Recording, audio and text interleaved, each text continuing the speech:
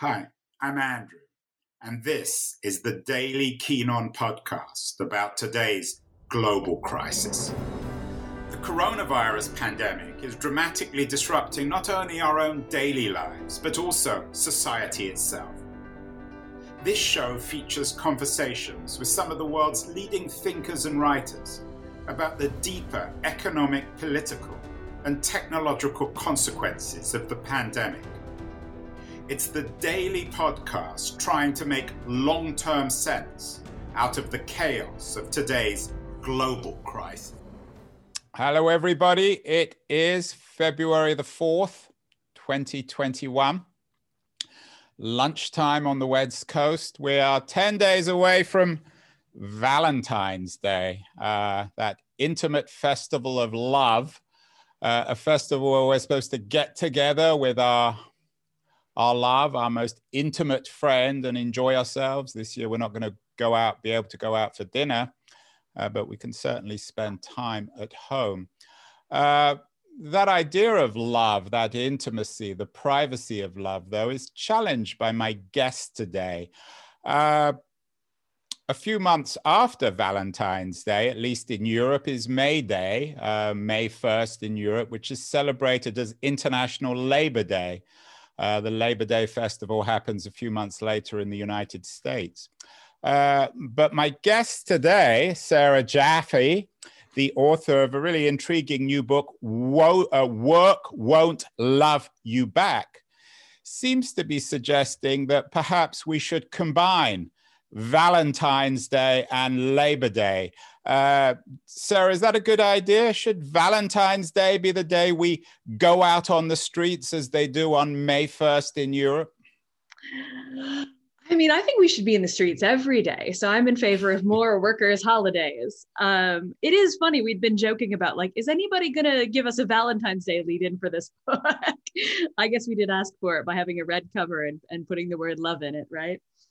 Yeah. So, but in all seriousness, your book is, in many ways, it's of course a polemic about work, but more importantly, I think it's a polemic about love and the centrality, at least in your view, love should have in our strange, troubling 21st century world.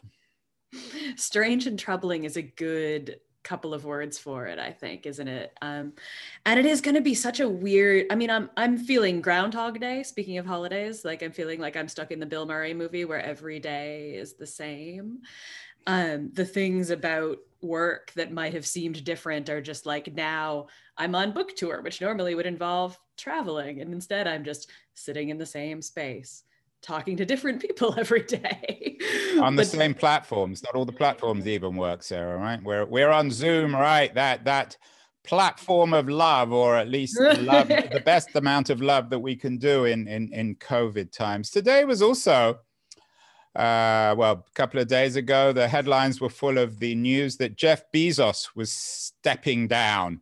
I don't know how many billions of dollars he's worth. No doubt eventually he'll become the first $1 trillion man.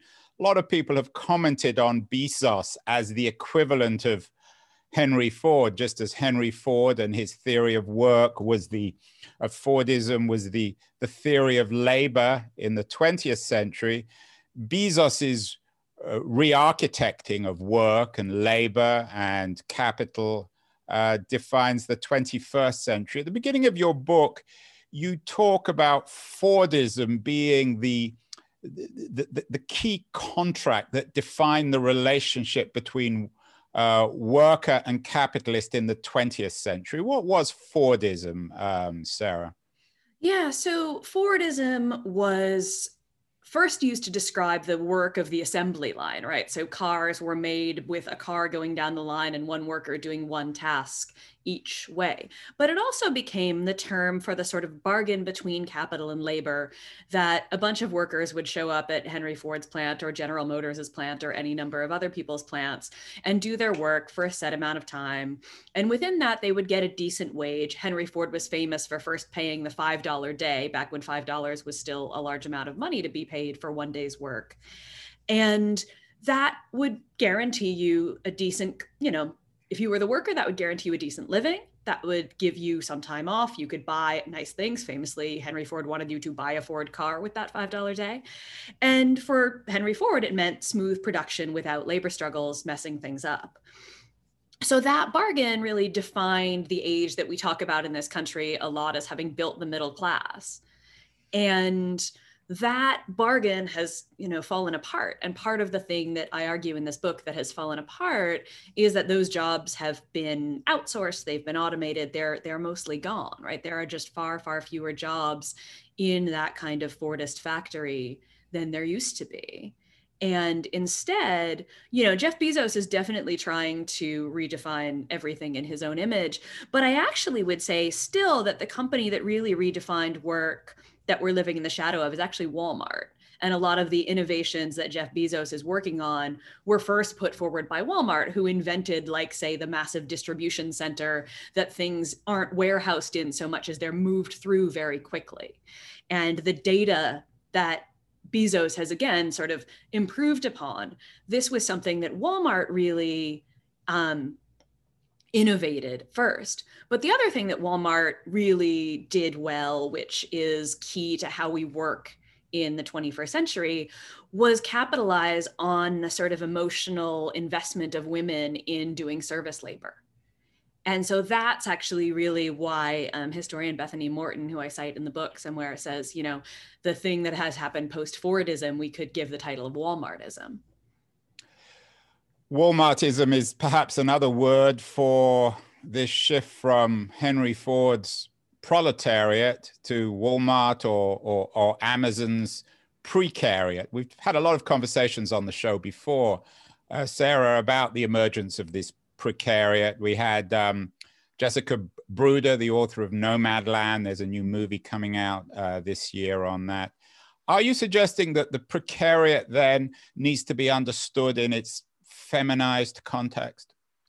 I think you can't understand the changes that have happened in work without changing understanding of who the working class is. And so something that I think that Nomadland book did very well was sort of look at, like, this is actually who the workers are now and the various ways in which they've been made more precarious. A lot of that, again, stems back to this, famous innovation of Sam Walton, that you could hire women who had been, in the Ozarks where Walmart got started, had been mostly farm wives who did a lot of work, but didn't really receive a wage for it.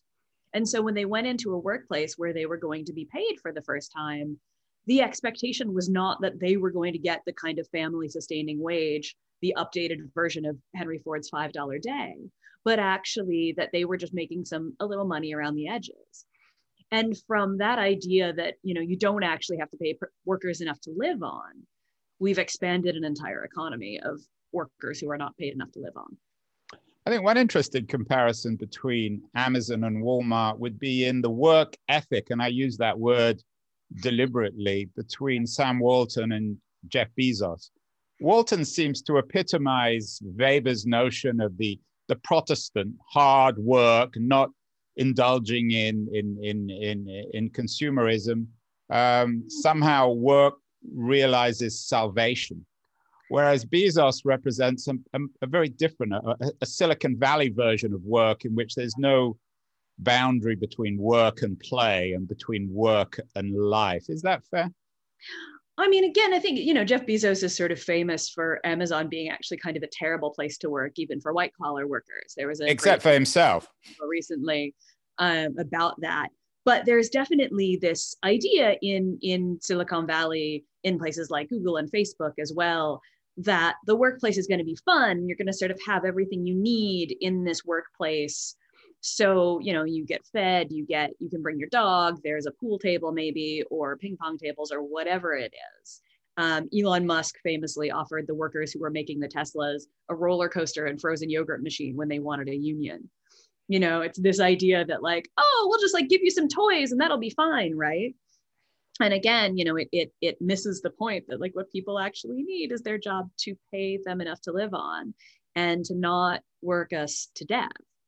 So, yeah, I mean, I think Sam Walton also, we should note, spent plenty of his money, and his family consumes a whole lot of wealth and continues to get richer.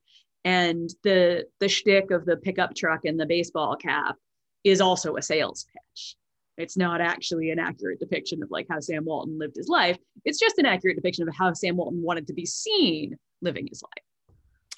Sarah, do you have an ideal moment or snapshot in history or geography of when worked, excuse the pun, worked, No. when work worked? We had James Sussman on the show, the author of another book on work, another big blockbuster like yours, in which he goes back to Africa, to pre-industrial tribes, he's an anthropologist, different from you in terms of his intellectual discipline, but tries to find some truth about work from pre-industrial African tribes. Where's your truth derived from? Where do you dig? Is that an appropriate way of thinking about it? Or you're not a digger, you're not an archaeologist? I'm not an archaeologist. I'm just a journalist, just a humble journalist. I get my stories by talking to people and reading. I don't think that there was ever a moment in time where work was good. I don't want to go back in time because, I mean, you can tell I'm a woman. It has historically not been great to be a woman in the workplace. Still pretty much isn't great to be a woman in the workplace in a lot of cases. I don't think that we are going to improve things by turning the clock back to Fordism or back to, feudalism. I don't know, like what historical system would be better. I think we need to invent a better one. And that's actually the question that I'm asking a lot of the workers that I'm talking to in this book is very few of them want to go back in time. They want to actually move forward to something that they might actually have more of a say in creating. Yeah, I like that about the book. And it's always too easy to fall back on nostalgia. One of the other guests on our show recently, Michael Lind, who has a new book out, again, around the issue of work. His book is called New Class War, wants to go back to that post-war world of unions, where unions were strong and they represented this mediation between individuals and the state. I assume that you're not an idealizer of that post-war 1950s or 60s America. I mean, I think a lot of workers would probably benefit from having a union, but we have to remember that that period was only good for some workers, right? That the Fordist compromise only worked for workers who were in the Fordist factory. That even then, there were a lot of people who were locked out of things like, legal labor protections. So, before we had the gig economy where, Uber drivers and Lyft drivers and the rest of them are locked out of American labor law, we had domestic workers and farm workers locked out of American labor law. And that was, of course, a very important compromise made between the Roosevelt administration and the New Deal Democrats with Southern Democrats who did not want to give Black workers any rights. So, I think nostalgia gave us Trumpism. And I don't find that a terribly fruitful place to go. I agree. We had an author on talking about his book, Hard Hat Riot, James Kuhn, talking about the sort of the birth of cultural populism in late 60s America in response to the Kent State Massacre and the counterculture. So I think that point is well taken, that unions aren't the solution either. So where do we look for this? I don't misquote me on that. Unions are a very, very big part of the solution. What is not the solution is going back to 1945. Excellent. Well, I won't misquote you. I will not dare to misquote you, Sarah, on that. Sarah believes in unions, just not going back necessarily to the unions of 1945. Let's think forward then, Sarah. What about technology and the role of technology in liberating us from work? This is an old theme on the left. Marx, of course, famously wrote about it in his German Ideology, the idea of technology freeing us to be human, to realize ourselves. We've had a number of people on the show talking about this. Perhaps the most distinguished, my friend Albert Wenger, the Union Square Ventures partner, who imagines life after capital, where we are freed by technology to realize ourselves. We've also had Scott Santons on the show talking about a universal basic income, another perpetual theme that you touch on in the book. What do you think the role can be of technology, particularly digital technology, in liberating ourselves from the darker forces of work, of labor? Yeah, I think it's a really interesting question, right? Because there's absolutely no doubt that, as I was saying earlier, right, that automation has played a role in certain jobs no longer really being around. And it's absolutely true that we have technologies that can do a lot of things that humans couldn't do, or that humans were doing before. But I think the question is, and I'm certainly interested in the idea of a basic income, as are some of the people that I write about in this book. But I do wonder, if Jeff Bezos, again, is the one who controls all the technology. I was just reading today about the surveillance cameras that they're putting in Amazon, drivers' trucks. And they're saying, oh, this is for safety. And the drivers are saying, this feels like Big Brother. So I think the question of technology often revolves around who's actually controlling and designing the technology, and for what purpose is it being used. And so far, we see a lot of technology being used to create things like smile scanners to make sure that you're smiling on the job, and surveillance cameras to make sure that you're smiling on the job.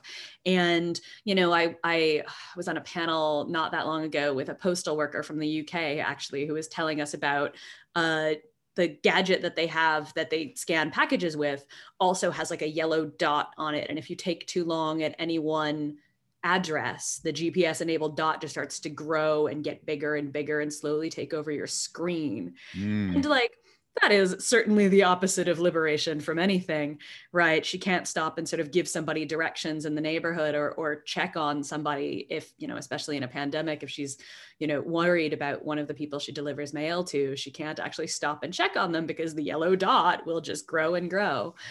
So the potential of technology is great, but who's controlling it, who's designing it, and who gets to profit from it is the real question. And does that get, do the gains from it get distributed equally? Like there have been cases like the Longshore Workers Union on the West Coast in the US has famously bargained for, when there are improvements in the technology that unloads containers from ships, the workers were able to, distribute that as shorter working hours and more benefits for the workers. And that's great because they are not breaking their backs as much, lifting big, heavy things that they used to unload by hand.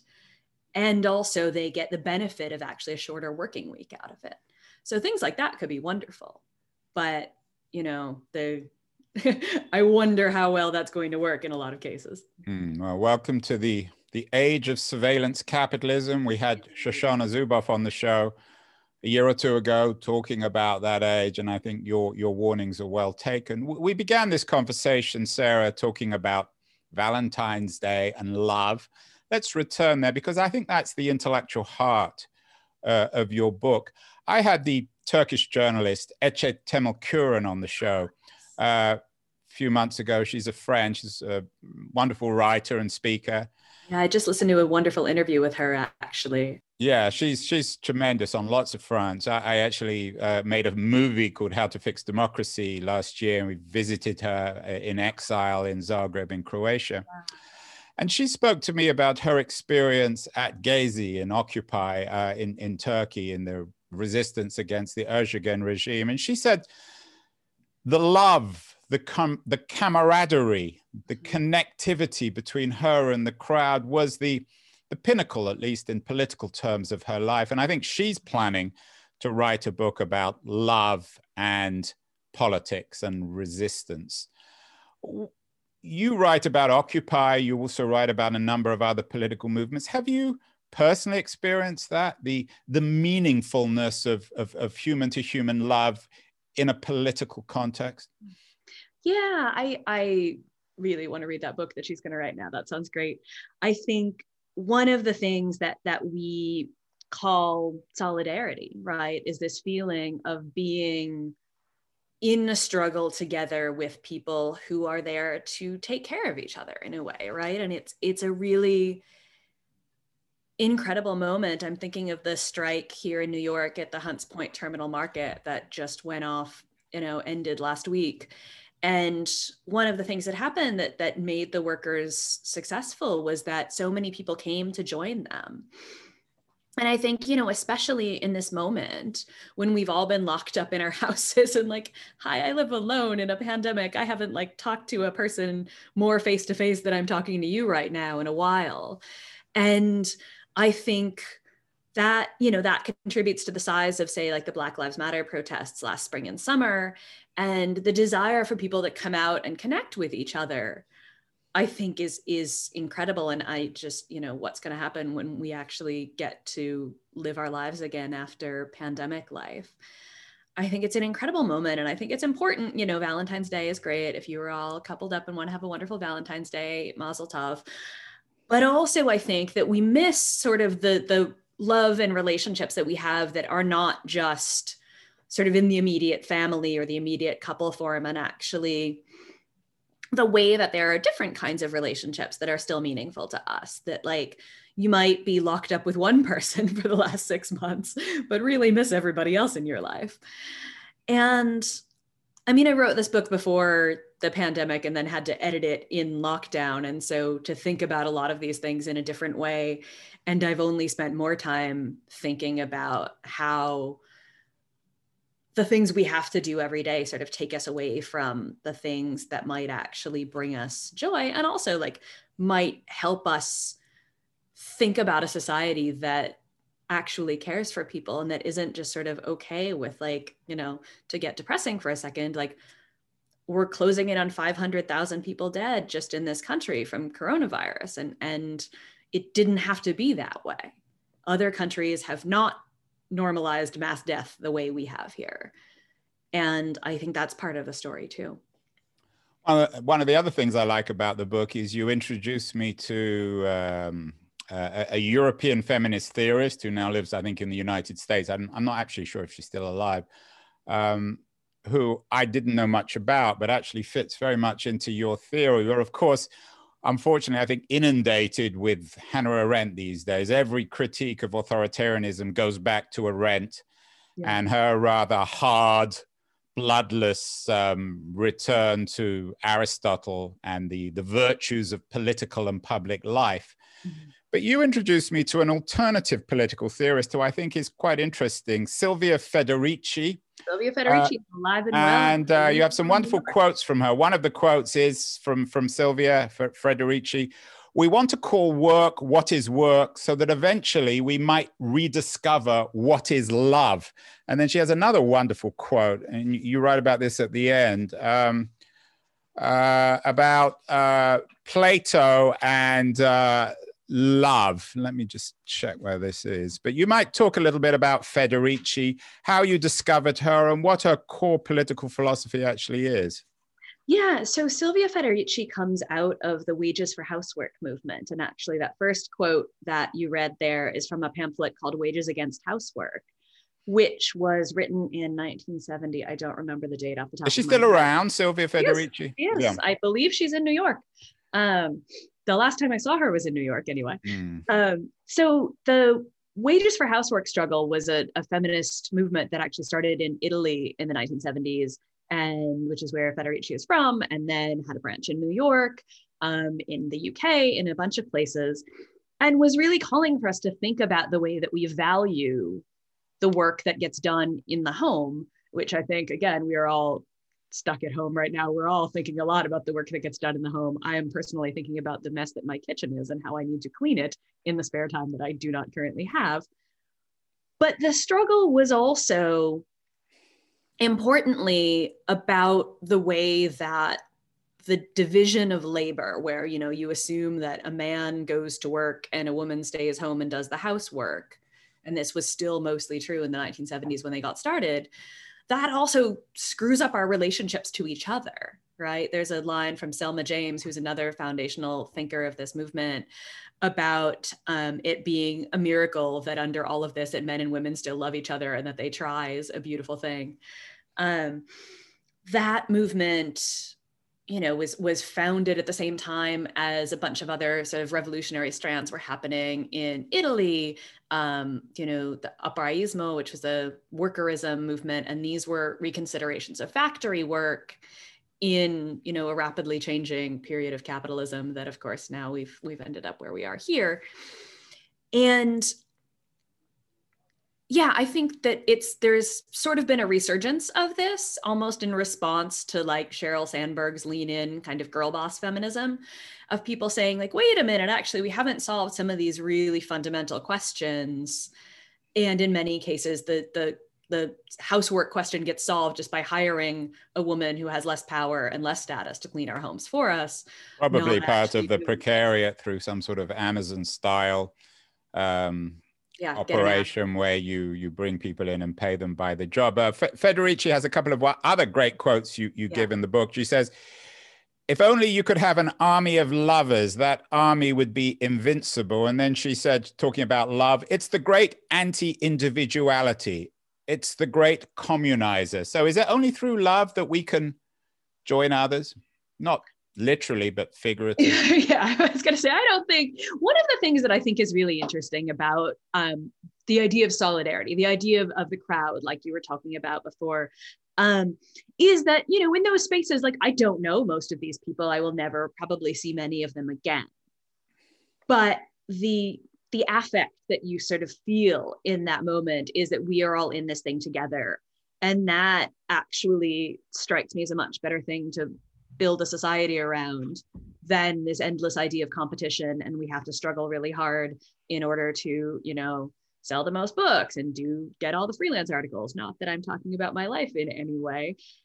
And that, you know, that we've sort of shrunk our horizons, both of work, but also of love, down to the couple and the sort of immediacy. And again, I can't stress enough how much I think COVID has sort of highlighted all of this. And I think we've been talking about some of my favorite women. We can quote one of my least favorite, and, you know, the Margaret Thatcher line, there is no such thing as society. There are individual men and women and there are families.